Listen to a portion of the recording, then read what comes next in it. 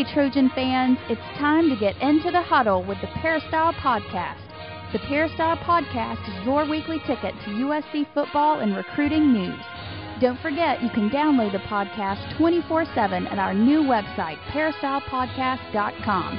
And now, here's the host of the Peristyle Podcast, USCfootball.com publisher, Ryan Abraham.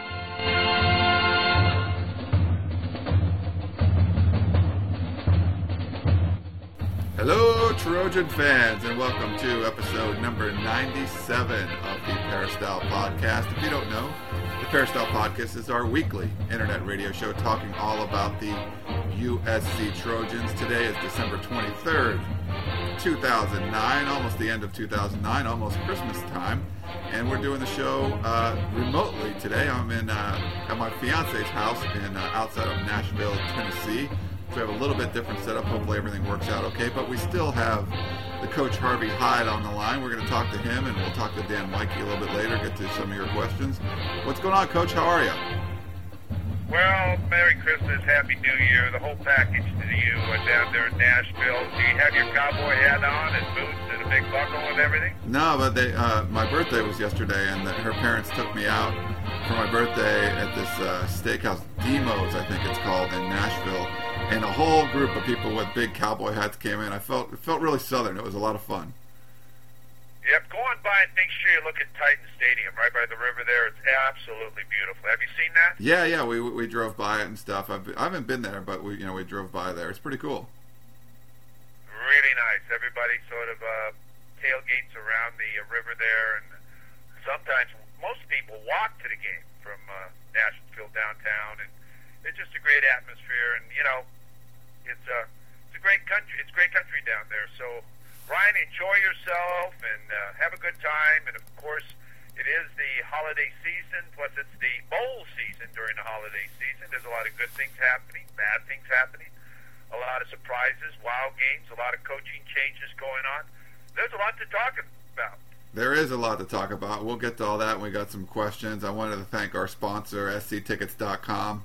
Definitely, if you have any of the bowl games you want to go to, the ones down in San Diego, if you want to go to the Emerald Bowl, definitely go to sctickets.com and they'll hook you up there. Our buddy Curtis has been really nice with us sponsoring this segment, so we appreciate that. And Coach, are you going to go to any bowl games, or are you just going to be watching them all at home? Oh, no. I'll be going to the bowl game. I'll be going to the Rose Bowl game. In fact, I'm going to be emceeing and hosting the Hall of Fame induction ceremonies on the 30th. I'll be emceeing that, and I'll MC this year the kickoff luncheon at the Rose Bowl. So I'll be doing that, and then I'll be going to the Rose Bowl game. I take my family every year to the Rose Bowl game, and we just enjoy it so much. And this is going to be the first year that I haven't had to do the pregame show. Yeah. Leave my family and go do the pregame show, and then go up to the press box and then run back to the tailgate tent and be with them. So it'll be a wonderful day. It's always a wonderful event. And then, 6 days later, the national championship game in Pasadena. Well, you couldn't have two better games in Pasadena when you talk about, and I'm not talking about FC not being a game, I'm just talking about games themselves. I'm talking about Ohio State, who hasn't been there since, 1997, and then you've got, of course, Oregon, who hasn't been there since 1999 or something. And you've got Texas, and you've got Alabama. Alabama hasn't been there since, 1940 or something like that. And Texas, who's been out to a couple of Rose Bowl games, and they sure travel well. The enthusiasm is up. The fever's up. The tickets are unbelievable. You can't get a ticket. And, you mentioned Southern California Ticket Service. They are in Pasadena. So if anybody's going to have a ticket to either of those events, it's going to be USC. It's going to be Southern California Ticket Service, which can help you out. It'd be great. They're going to be great games. For sure, Coach. And we'll enjoy watching all those, and I'm sure you're going to have a lot of fun as the pseudo-mayor of Pasadena. Everyone loves you over there. Let's get to... The only thing, Go ahead. Oh, no, go ahead. What were you going to say? No, I was just going to mention this, because a lot of people don't know who's being inducted this year into the Hall of Fame of the Rose Bowl, and I just want to give these people credit. There's going to be two people from the Big Ten this year. John Hicks, the great offensive tackle that played at Ohio State and started 3 times in the Rose Bowl game. He blocked for Archie Griffin, who won the Heisman Trophy 2 years in a row. Barry Alvarez, head football coach, and now the athletic director from the University of Wisconsin, is being inducted. And then also Tom Hansen, who's the retiring commissioner of the Pac-10. He was the commissioner of the Pac-10 for 26 years, is being inducted. And it's going to be great. They're going to get a Hall of Fame jacket, a trophy. They're going to get an autographed football themselves. And they're also going to ride in the Rose Parade this year, which is something new. And then they're going to be honored during the third quarter, during the timeout in the Rose Bowl, and be introduced to the crowd. So I just wanted to say that because a lot of people don't see that behind-the-scenes stuff of what's really happening. And they don't write about it a lot. I haven't seen it in any of the local newspapers. So right here on USCFootball.com, I wanted to pass that information out. Well, we appreciate it, Coach. And I want to get to some team stuff. There's been some discouraging news. We're gonna talk with Dan Woike, who's up there in the Bay Area right now. We're gonna, after practice, their Wednesday practice in the morning, we're gonna talk to him, and so we'll get that on the second part of the podcast. But there was some bad news, obviously, for USC fans. A couple, some of the seniors aren't going to be able to play. Guys that are academically ineligible is kind of disappointing.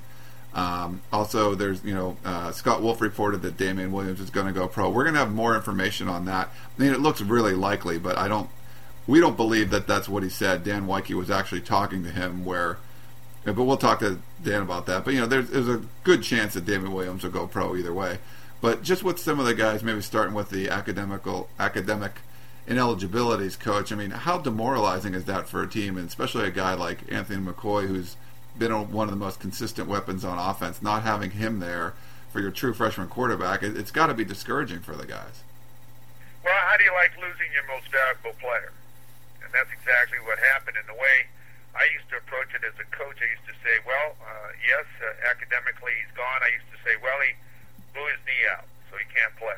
As far as trying to justify it in your mind, otherwise you'll go absolutely ballistic thinking about how a senior and how your top player is not academically eligible. You just wonder if the young man's been going to class. You just wonder what is the situation.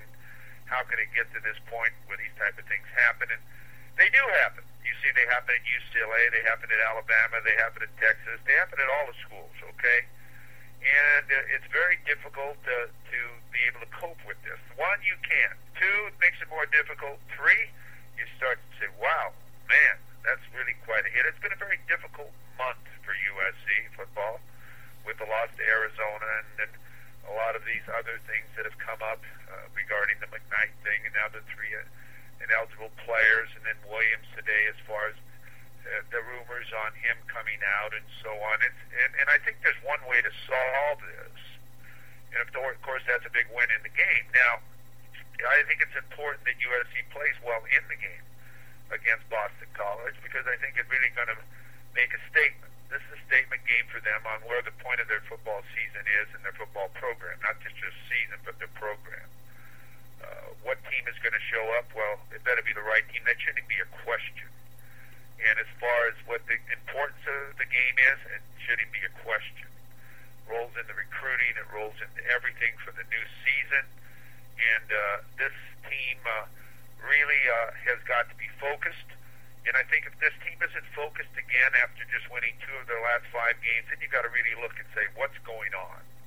What is going on that a team with so many blessed, great student-athletes, that you can have so many different things happening? Now, of course, remember, I want to point this out to our listeners. If McCoy, Spicer, and who's the other one that's ineligible? Tell me the other name. I forgot it. Tyron Smith. Tyron Smith is the other one. Yeah, right.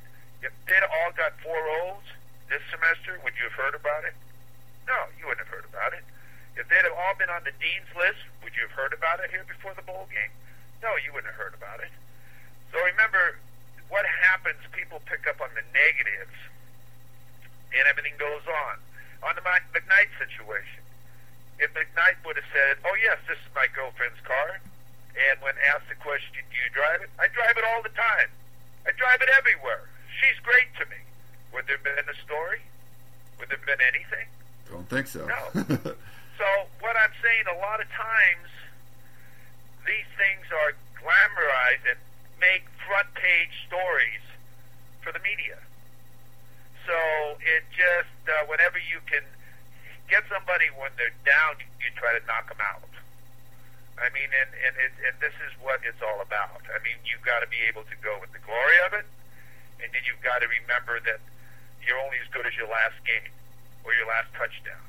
So this is why I'm saying this game is so important to USC, and I'm not trying to make it more important than any other game they play, but if you were to look at it, I would think it is. It really is. Look at Oregon State last night against BYU. Now, you know, I don't have to tell anybody this. I think they all feel the same way. I was embarrassed for Oregon State. Here's a team that was only a few points away from going to the Rose Bowl game playing Ohio State. Show up and play like that in the Maker Bowl Las Vegas against BYU. Rather than cut down Oregon State, I'm going to build up BYU. That team played great football, sound football. I mean, no big plays, didn't bend, didn't have big runs, tough runners, good schemes offensively in the passing game, taking advantages of the coverages and so on that Oregon State ran. Good field position, never made mistakes. So let's give credit to BYU rather than say Oregon didn't show up to play. Because that's the first thing everybody says. Oh, the team didn't show up to play, they didn't want to play, they lost their last game to Oregon. You know, you can't keep making excuses for people. Let's give credit where credit is due. Look at Wyoming, a team that was 6-6, beats Fresno State in the New Mexico Bowl in overtime. And they're, 12-point underdog. So maybe there's something to this Mountain West Conference. TCU beat BYU 37-0. And now they match TCU and Boise State in the Fiesta Bowl. The way I look at that, I say, hey, this isn't fair. You're maybe putting two of the best teams in the country playing each other. Maybe TCU should be playing Florida, and Boise State should be playing Iowa to see really how strong the WAC and the Mountain West Conferences are. Because we keep saying the Mountain West Conference can't play with the Pac-10, the schedule every week. Maybe they can. But when it comes crunch time, the Pac-10 should step up and say, as they did last year. Now, last year they went 5-0 in bowl games. But they should step up and say, hey, we are the toughest conference in America, as everybody was giving them credit for.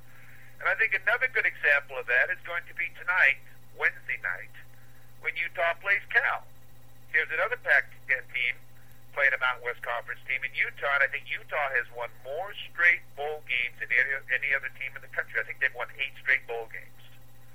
So this is going to be a real challenge for the Pac. And so I'm just throwing this all out so when people look at the whole picture, they get a chance to understand what's going on. Okay, Coach. And, well, let's get to a couple of questions then. And I think everyone's going to be tuning in. It was disappointing for Pac-10 fans, and they weren't real happy on the message boards about that Oregon State game. I think especially because they came out and played so flat. And it's frustrating for, I think, a lot of USC fans that people have emailed me and posted where you see a team play against the Trojans as hard as they possibly can play. And even though USC beat Oregon State, I mean, they were pulling out all the stops, and then you see them play a team like BYU and just fall flat on their face. I think it's frustrating for Trojan fans because they're like, why doesn't that happen when they play USC? Why are they it's like they're shortchanging themselves when they play other tough opponents that aren't named USC. Well, like I said, I have no excuse for them showing up flat. I mean, BYU is a good football team. Remember, BYU beat Oklahoma the first game of the year. I don't know how many people forgot that, but I saw that on national TV. In fact, I was talking to the Oklahoma coaches when they were at Bob Stoops' Christmas party last night, and they were watching the game. And they were telling me what a great team BYU was and how they, really played well against them. So, but then they got skunked by Florida State, right? They got killed. Yeah, they did. Yeah. Florida State went right in the Pro Bowl and did that to them. They certainly did. I agree with you 100%. But still, they're a 10-2 football team, and they're 11-2 football team now, and they're a team that you have to respect. They've got a winning tradition, and for Oregon State to go in and play like that, it wasn't. I'm not going to give them an excuse they were flat. I'm not, because I didn't see anybody wide open. I didn't see anybody drop really passes except that one that the tight end dropped in the end zone. They were covered, and they were attacked with schemes in their zones and coverages like a real technician does. And when they needed a hard running back, look at the running backs, 237 pounds. Sure, the pass blockers first, but when they get the call to run the football, you better tackle them. They don't run 4.4. They don't run 4.5. Those running backs run 4.7, 4.8 maybe, but they pound you. And they have a reason for what they're doing. And I think that's what I'm impressed about as far as BYU. All right. Well, let's get to some of these questions here. We have a question from Terry and TD, our one of our buddies here on the podcast. And people have asked me this a number of times, Coach, and maybe you could kind of give your unique perspective as a former coach. There's a lot of things for USC to get back on track. And we've talked about them many times on the Peristyle Podcast and on the message boards and all that stuff. But Terry wants to know, do these questions about, like, why do you run to the short side or not use the tight end enough or different pass routes and things like that, do those questions ever get posed to Coach Carroll himself? And I think us in the media, when we'll have our little scrums, sometimes you ask somewhat technical questions or you ask about, well, what was the philosophy doing that, like maybe, you know, but it's never you don't usually get the kind of answer that maybe you would want to hear or whatever. It's just they kind of use their coach speak, and you know they have their own game plan. So they're not, the coaches and Coach Carroll don't seem to be, they don't want to discuss your strategy with the media. I mean, we're just members of the media. We're asking the questions, and it's not like Coach Carroll come out and sit down and like, let's have a film session and go over why we do certain things. You don't really get that kind of stuff. But from your perspective, Coach, I mean, has stuff like that ever happened where someone from the media asked you a question and made you think and you'd go back and change your philosophy? Or how does that work, that interaction? I know some of the fans want us to really kind of pose these questions, but you know we do the best we can, but you don't usually, there's not usually that kind of relationship where they're going to be sharing their inside secrets with you on what they're doing for a game plan. You know, there aren't any secrets in football, and that's another thing. There aren't any secrets in football. Everyone knows what someone's trying to attempt to do, and the media should not be intimidated and ask, how come Anthony McCoy wouldn't utilize more? They were playing a man defense, and it's a mismatch, or why didn't he ever put in the slot and try to mismatch him, or why isn't he run more drag routes, or why this, or why that, or why aren't you throwing to your backs more? You threw to your backs in one game this year. That was the Ohio State game, and that took you right down the field for your final score to win the game, and you never did it again. We just want to know why. If the defenses didn't give it to you, then fine, tell us that. But I think that I don't know why they don't use them more. You've heard me talk the entire year about USC and the talent that they have. And their offensive line, I felt this year, didn't play up to what everybody expected them to play. I didn't think their secondary played up to the level of what everybody expected them to play. I think their linebackers were not at a caliber of what people have seen in the past and what they've been used to coaching. Obviously, as you see with the success that those linebackers had this year in the NFL. I think the defensive line was very capable but didn't play consistently on the other side of the football. I think the rotation of the backs and so on never had a rhythm that gave a back an opportunity to get a feel of what was going on. And all of these things are just my opinion. So if Coach Carroll listens to this, it's just my opinion of what I see as if I was scouting the team. I would be much more fearful of USC if certain things happened that they were to utilize these skilled, great athletes against me. And they basically, I don't think, do that. I think they simplified it so much that it became boring to watch. Well, when you were a coach and then members of the media would ask you questions if they felt you weren't running the ball enough or whatever it was about the game plan, did you ever, I mean, what kind of answers would you give, and would you ever go back and think, hey, maybe we should do that a little bit more, maybe that guy has a point? Was that something you would incorporate into your coaching? No, I mean, sometimes I got a lot of great ideas from the media. Really? Okay. I got great ideas. I mean, I want you to know sometimes you're too close to the program where you really don't see what you should be seeing. Sometimes I got a lot of great ideas from fans and boosters and people around the program and parents. That's you're darn right. You know, I never knew that Randall was a punter in high school. And all of a sudden he became a punter for us and was first-team All-American. I didn't know some of these things. you don't know everything, and it's one thing or another that you pick up and you utilize. And when someone would ask me at a press conference, how come you're rotating your backs, or I'm doing this, or how come you're running the ball more than you're passing the ball, or whatever you want to do, I would try to answer the question in a football term. I wouldn't avoid the question. I would try to come up and actually explain it, that that we're having trouble man blocking, or we're not as physical as we thought we were, so we're having a difficult time of running the football, or passing the ball is where we're at because we just cannot get the run unless we come off the pass with it. Right now, that's what we're planning on doing, because there aren't any secrets. And when you try to hide things or BS people, you can't do that. It's got to be more than rah-rah to the media. But you've got to be, give real answers, because people expect real answers. And I think that's part of the responsibility of a coach, to when you're asked a question, you do protect your players. Don't get me wrong. You protect your players. And I used to say, don't pick on my players, pick on me. Because I'm the one that's being paid to motivate them or put them in a position to be successful. If I misevaluated them and they didn't live up to their expectation of what I thought they should be for our program, that is my mistake, not the player's mistake. So, I think that's all part of a philosophy of what a head coach wants to share with the media. Rather than write a book and talk about it, they should be able to just talk about it to anyone who asks a question, and not intimidate, but to answer the question in a way where the coach is answering it, yet protecting his player, but answering what the question was, not say I'm not going to talk about it. Okay, makes sense, Coach. All right, let's get to one last question from Mark.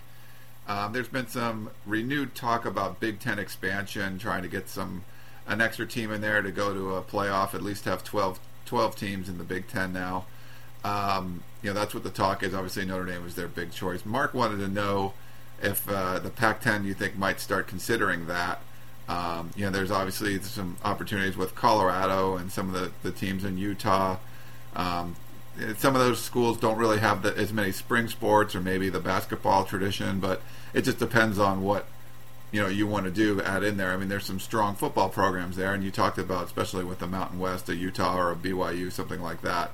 They would definitely bring something on the football side of things. But he wanted to get us to get someone's opinion, and I thought you would be a good person to talk to about maybe the pros and cons of doing something like that. And there does seem to be an advantage if you have a playoff and have the extra teams. And I know the Pac-10 has the round robin where you get to play everybody, but having that extra game might bring a little bit more prestige to the Pac-10 and bring a little extra money in the conference. But what were your overall thoughts on the expansion for the Pac-10, if you think it's something they need to do?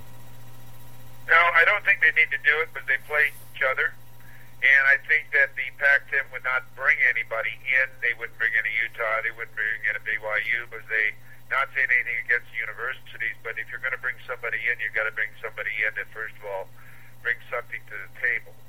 Exposure, marketing, more television contracts, a higher revenue generated because of the marketing areas and so on. And another thing, when you bring two teams into the Pac-10, you're going to split the Rose Bowl game among two or more people. And you got to weigh, and you got to say, are we going to realize that much more revenue by bringing two in when we have to share the package we get from the Rose Bowl? And that's not necessarily true. I think the Pac-10 will be, if they ever do it, I'm not going to say they're never going to do it, but it would be the last conference to do it, since they're playing each other anyway. And what would be just a repeat game. It'd be a repeat game of somebody they already played, because they'd be 6 in each division. They'd have to bring 2 people in. Now, of course, the Big Ten wants to bring someone in, like a rivalry, like, let's say it's Pitt and Penn State rivalry, bring in 2 people. And they have 6 and 6, and they go ahead and do it, but they're at 11, and they don't play everybody each year. And I think what the Big Ten wants to do is they're finishing their season too early, and they're not getting the necessary practice days, and they're not getting what they want out of their season. So I think they want to go to that format eventually for revenue. But I don't think the Pac-10 has even given it a thought. I think they've talked about it at meetings and so on. But the feeling I get, it's a long ways away. But they had their opportunity a few years ago, I'd say 10 years ago, to bring 2 teams that. They chose not to do that, and the team stayed with the Big 12. And I don't think they would bring in a BYU and they'd bring in a Utah for other reasons, too. It's very important academically and eligibility rules and all the different things that are there that teams have different advantage of that some teams in the Pac-10 don't. So it's revenue as well as all the other things, too.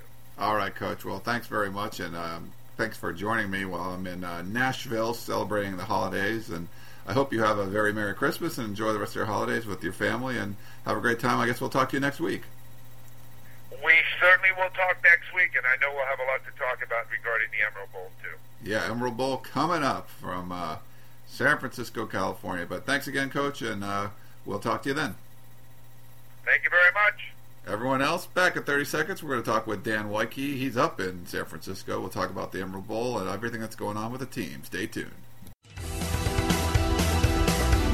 Meet us on the other side of the break for more of the Peristyle Podcast.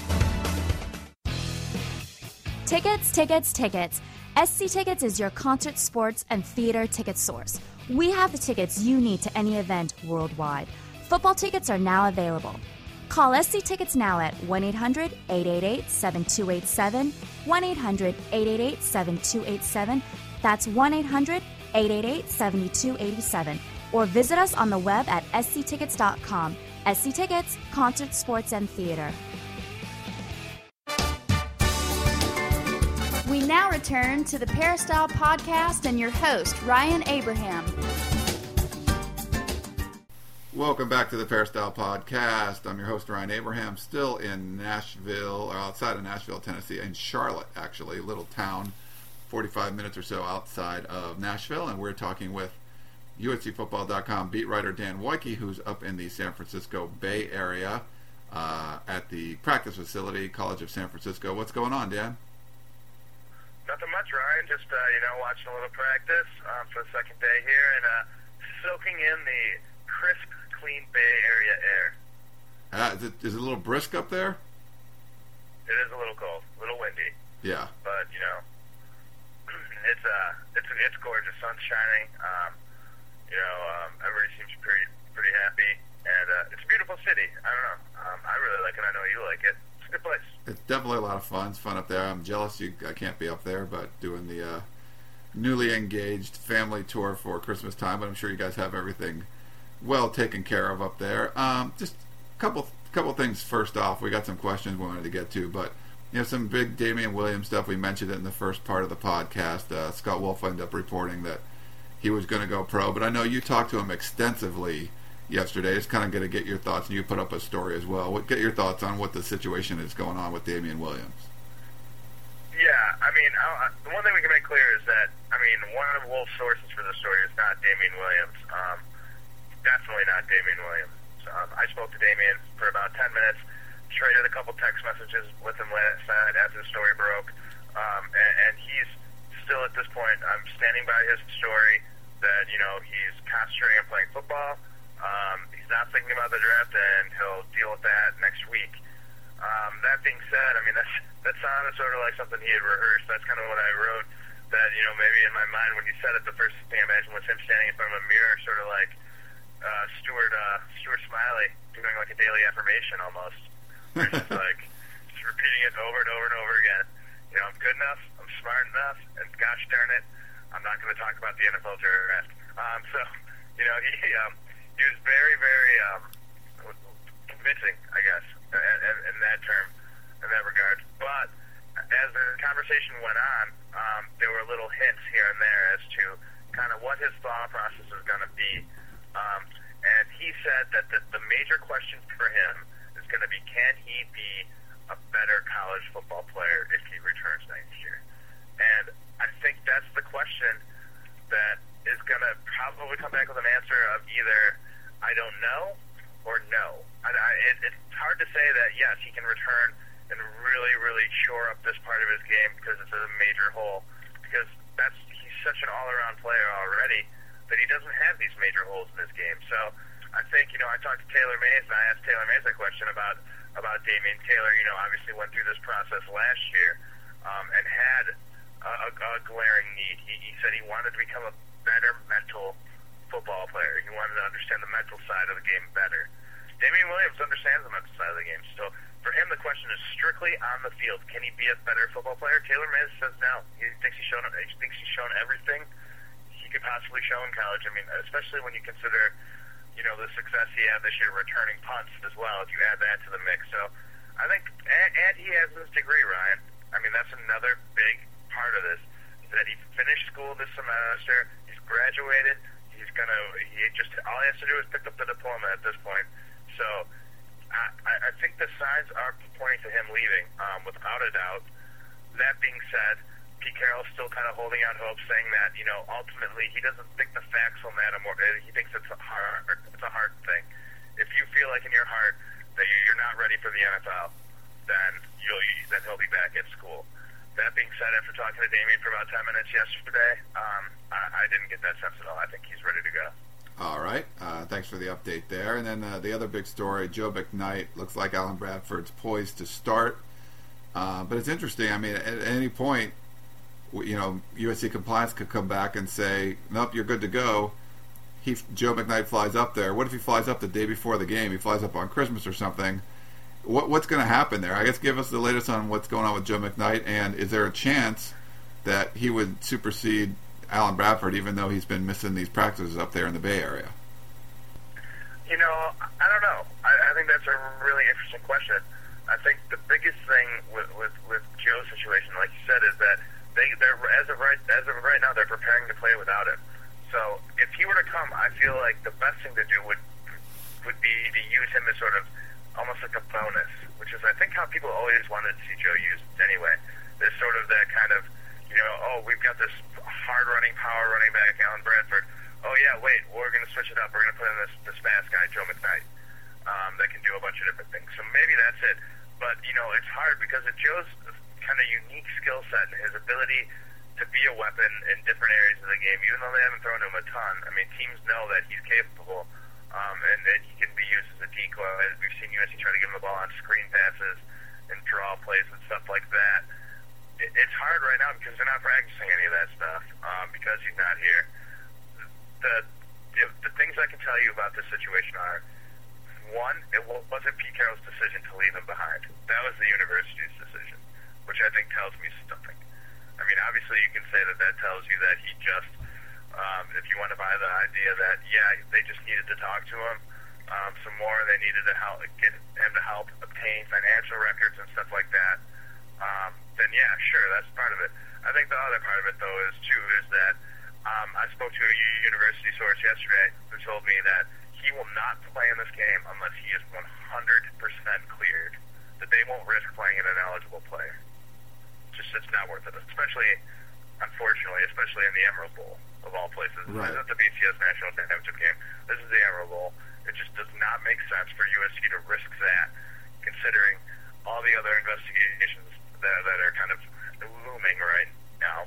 It just doesn't make any sense. So I think right now, if you're Pete Carroll, if you're a USC fan, you probably won't see Joe McKnight after Christmas on the 26th. I would be very surprised if he plays at this point.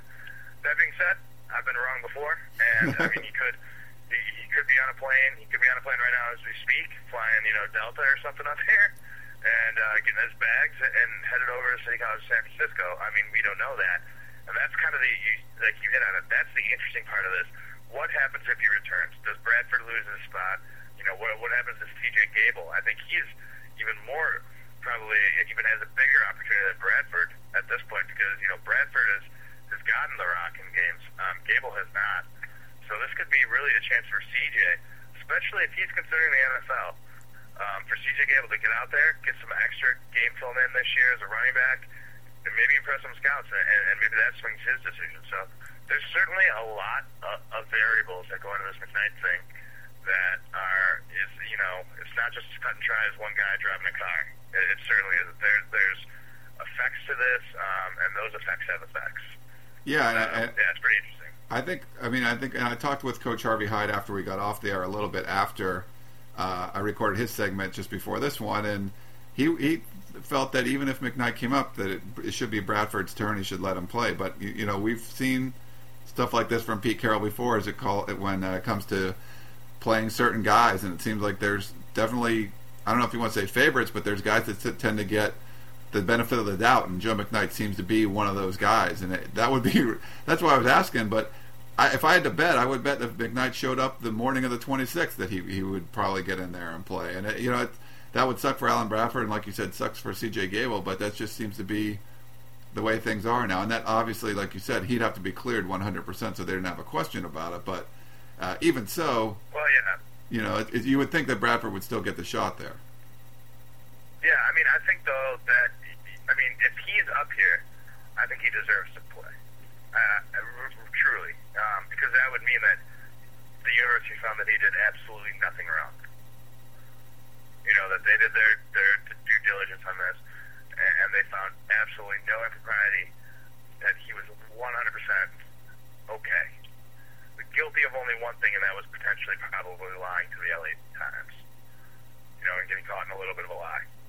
Right. Other than that, he did, if he's in San Francisco, ready to play in this game, I don't know if you punish him for doing nothing wrong. That being said, though, he did miss these practices. He's not playing football right now. You wonder about his stamina. You wonder about his grasp of the game plan and where his head is right now. If he comes up here, I wouldn't expect him to get 20 carries. Right. I just wouldn't expect that. I would think that it would be in an unlimited role, and just basically because you don't want to punish a guy for not doing anything wrong. It sets a dangerous precedent. All right. Well, let's look at some positive stuff up there. I mean, you've been up there. They're practicing right now, or they're about to start practice. Is that correct? They're practicing right now. Yeah. This is Wednesday morning up there in the Bay Area. Well, that's when we're recording this. I'll have that up, really soon after we record this. But what's practice has been like up there? What's it been? Is the attitude of the team been pretty good, or what have you felt that's going on up there? Yeah, I think it's energized them. I think I talked a little bit with Jeff Byers and Taylor Mays about this yesterday, and they both kind of said that that after you get through that initial disappointment and where you're at in the season, once you get here, it changes because you're in a new hotel. Usually you're only in a hotel for a day, or maybe 2 nights. This is a case where they're here for a week, and they're getting to do all these activities as a team. There's a reason why you do these things. It's a reward, and I think you do enough fun things where it starts to feel like a reward. It starts to feel like a privilege, and I think they're hyped up to play Boston College. It's a really interesting matchup. With USC's kind of traditional glitz and speed versus Boston College, which is an incredibly blue collar, physical, kind of grinded out team, which is sort of what USC's look like at times this year. But it's just sort of from a perception standpoint, it's kind of like finesse versus power, and it's a really interesting matchup. I get the feeling, I know Carroll's hyped about it. I know Boston College Coach Spaz is hyped about it. I'm not going to Spaziani, right? And the players seem excited. Practice yesterday was great. Practice today has looked sharp so far. I think they're in a good mental spot. I don't think there are any residual kind of effects of disappointment, and I don't know. I think as of right now things look okay. I will say this, and this might not be popular, but I know this to be true, that there are people on this team very disappointed in Anthony McCoy, Tyron Smith, and Avril Spicer. I know that to be true. Well, I think Pete Carroll mentioned something about that, where you're kind of letting everybody down. That's what people have felt like? Yeah, there's certainly, that there's that feeling that the word give up hasn't been used a lot. Pete Carroll was very careful to say that he doesn't know if they gave up on the year. But, that these people had things to take care of, and they didn't take care of them. And people know that. Players know that. And so I think that there are people definitely disappointed with that, and that is, I think, a distraction. It's been a distraction for our team. All right. Maybe even more so than the McKnight thing. Well, I think that kind of came out of the blue, and especially, a guy like Tyron Smith, you're starting every game. He's a younger guy. Maybe you kind of give him a pass. But when you're a senior, a guy like Anthony McCoy... And you're hurt for half the year. Yeah. Those guys... You know what I mean? Those guys were both injured a lot this year. I don't know. I mean, I think Anthony McCoy only had 1 or 2 classes. And how do you not? Yeah, Spicer's not. Spicer is not important as far as not that he's not important, but he hasn't, because he's been out a lot of the times. You didn't really see the defensive line suffer, I think, without him in there. But you would think, classes would kind of be a priority when you're not playing. And same thing with Anthony McCoy. When he was out, it was a big hit to USC, and it's just the importance of keeping him on the field. Even though he really didn't do much against Arizona, I think that he's proved that he could be a big part of the offense. So I think, if anyone, I don't know if the players expressed this, but he'd probably be the most disappointing of any of them. Yeah, I mean, I think he's the most disappointing in terms of it really stinks that he's not here. I think Tyron Smith is the most disappointing in terms of, wow, what are we going to do? This guy's been a starter the entire season. So, McCoy's looked good, though. And that's positive. He's had this is a chance for him, obviously, to kind of audition for next season, and maybe try and grab hold of a starting spot going into the spring, which certainly looks like he's capable of, and on that right track. So, I don't know. I think that's one of those interesting little kind of sub-story bowl storylines or whatever. I don't know what I'm talking about, but it's one of those things that's under the surface, like something you're not going to read about probably, in depth in the Daily News or the LA Times or something like that. But if you're there every day and you're covering this team and you're kind of looking at things, that's one of those things that if you're looking to the future, that's certainly a big story. How Matt Khalil handles this. Yeah, I mean, he's a big-bodied kid. I think he's like 6'7" or 6'8", well over 300 pounds. I mean, he's definitely a different kind of tackle. He's just an enormous dude. I think he's probably like the tallest guy on the team. It'll be interesting to see what he does out there and see if he can handle the pass rush from Boston College.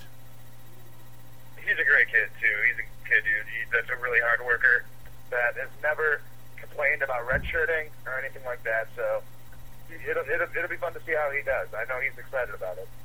All right, Dan. Well, we'll let you get back in there to practice. Thanks for catching up with us. We wasn't sure. I was hoping the podcast was going to work because it's a little different format when I'm on the road, but it seemed like it worked okay. Hopefully it sounds good to everybody out there, and enjoy the rest of your time and your Christmas over there in San Francisco. Yeah, I wish everybody Merry Christmas, Happy Holidays to everybody, and look forward to talking more USC football in the new year. For sure. We'll be getting your reaction next week on the podcast. Everyone else, back in 30 seconds, we're going to answer more of your questions and some of your recruiting questions. Stay tuned. You are listening to the Peristyle Podcast from Los Angeles, California. Hey, USC Trojan fans, to get into the huddle of your Southern Cal Trojans, log on to uscfootball.com today for all the latest in Trojan football, basketball, and recruiting news. Ryan Abraham will give you an in-depth analysis, recruiting updates, and will answer your questions every day on the message board. So for all the latest in team and recruiting news on your USC Trojans, check out uscfootball.com, the officially licensed Southern Cal site of the Rivals.com network.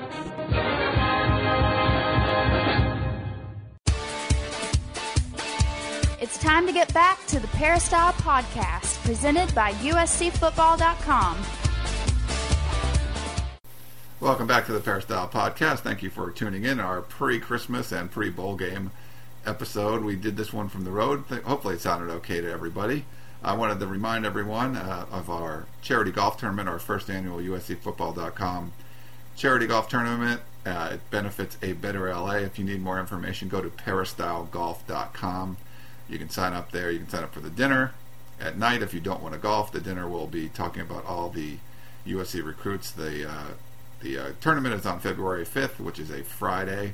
We will have a dinner that evening, early that evening, and we'll show video and talk about all the newly signed USC recruits, because that day is 2 days after signing day, where USC will sign their looks like it's going to be a great 2010 class. We had some questions we wanted to get to real quick. I got Gerard's feedback. First, I wanted to address a question from Doug McLaughlin. He said he's an 88-year-old alumni. Him and his wife are also is also a Trojan alum, and this was his first question. Kind of a question we've seen a bunch of times before, and But maybe try to address it a little bit when we talked about the Joe McKnight, Alan Bradford situation, things like that. But it was about Mitch Mustaine, and this has been a point of contention for me for quite a while. He kind of proved himself in the SEC, winning eight games that he started and not losing as the first-string quarterback. He hasn't really seen any significant playing time in 3 years. Why is his name not even mentioned? And there was definitely some questions there, and we appreciate the question from you, Doug. It's hard to say, and I know some people have been to practice as much as I have.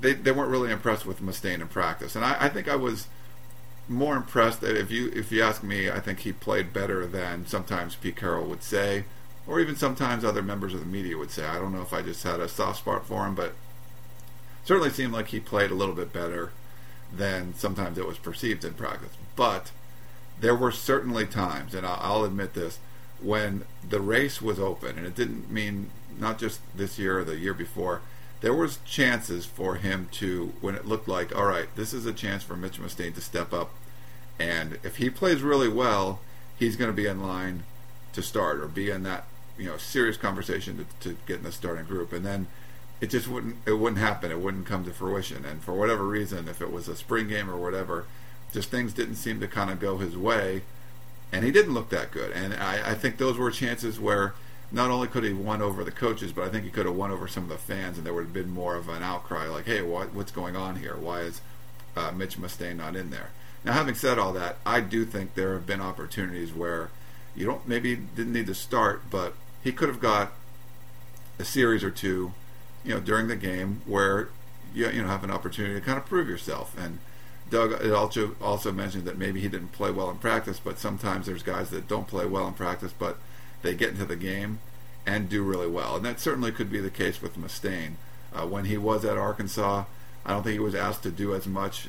You had Felix Jones, you had Darren McFadden in the backfield. I mean, any of us could probably hand off to those guys and do well, but I don't think he'd win 8 games. I mean, he definitely had to do some things there, and perform at a high level. But so for me, Pete Carroll's philosophy isn't to use any kind of rotating quarterbacks. I don't think you should rotate quarterbacks, but I think there were some opportunities where you could have put him in and give him a shot to get a couple series and just see what he could do. So if there was an opportunity for him down the line, if Matt Barkley goes down, God forbid it's some kind of injury early in the game against Boston College, for example, you would have a little more confidence in Mustaine because he did see some significant playing time. So, Doug, it's hard to answer that. It just seemed to be he was kind of snake-bitten when he got to USC.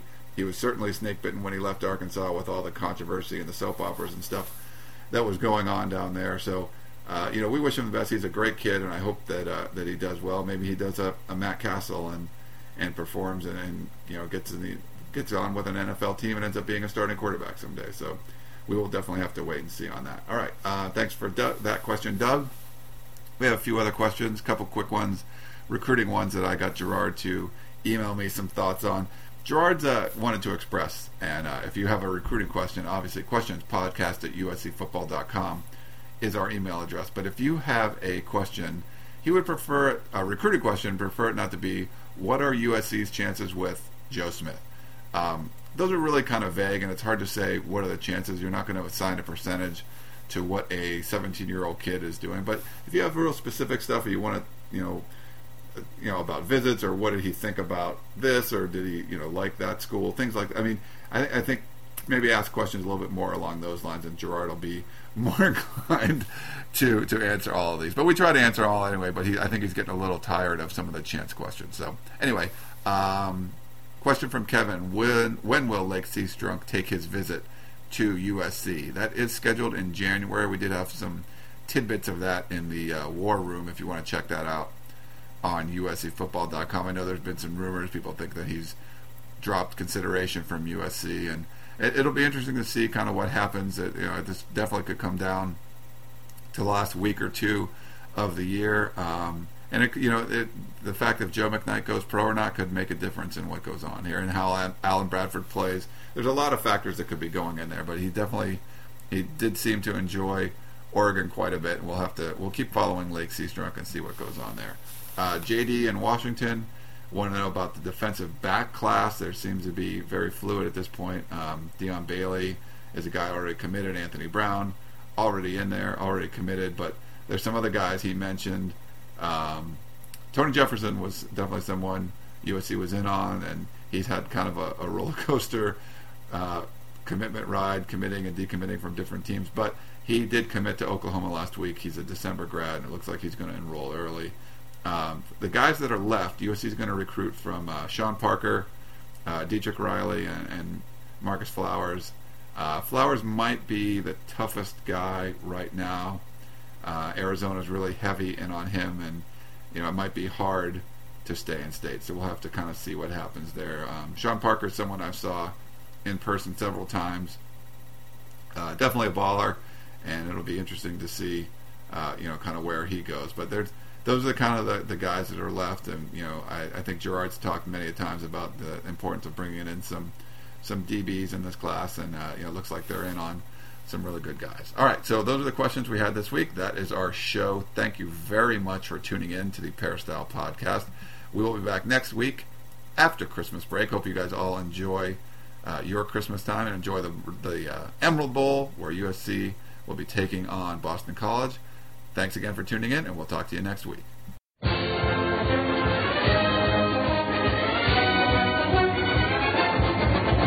You've been listening to the Peristyle Podcast, presented by USCFootball.com. Be sure to tune in next week for the latest news on Trojan football and recruiting. And don't forget, you can automatically download the podcast directly to your iPod or MP3 player for free.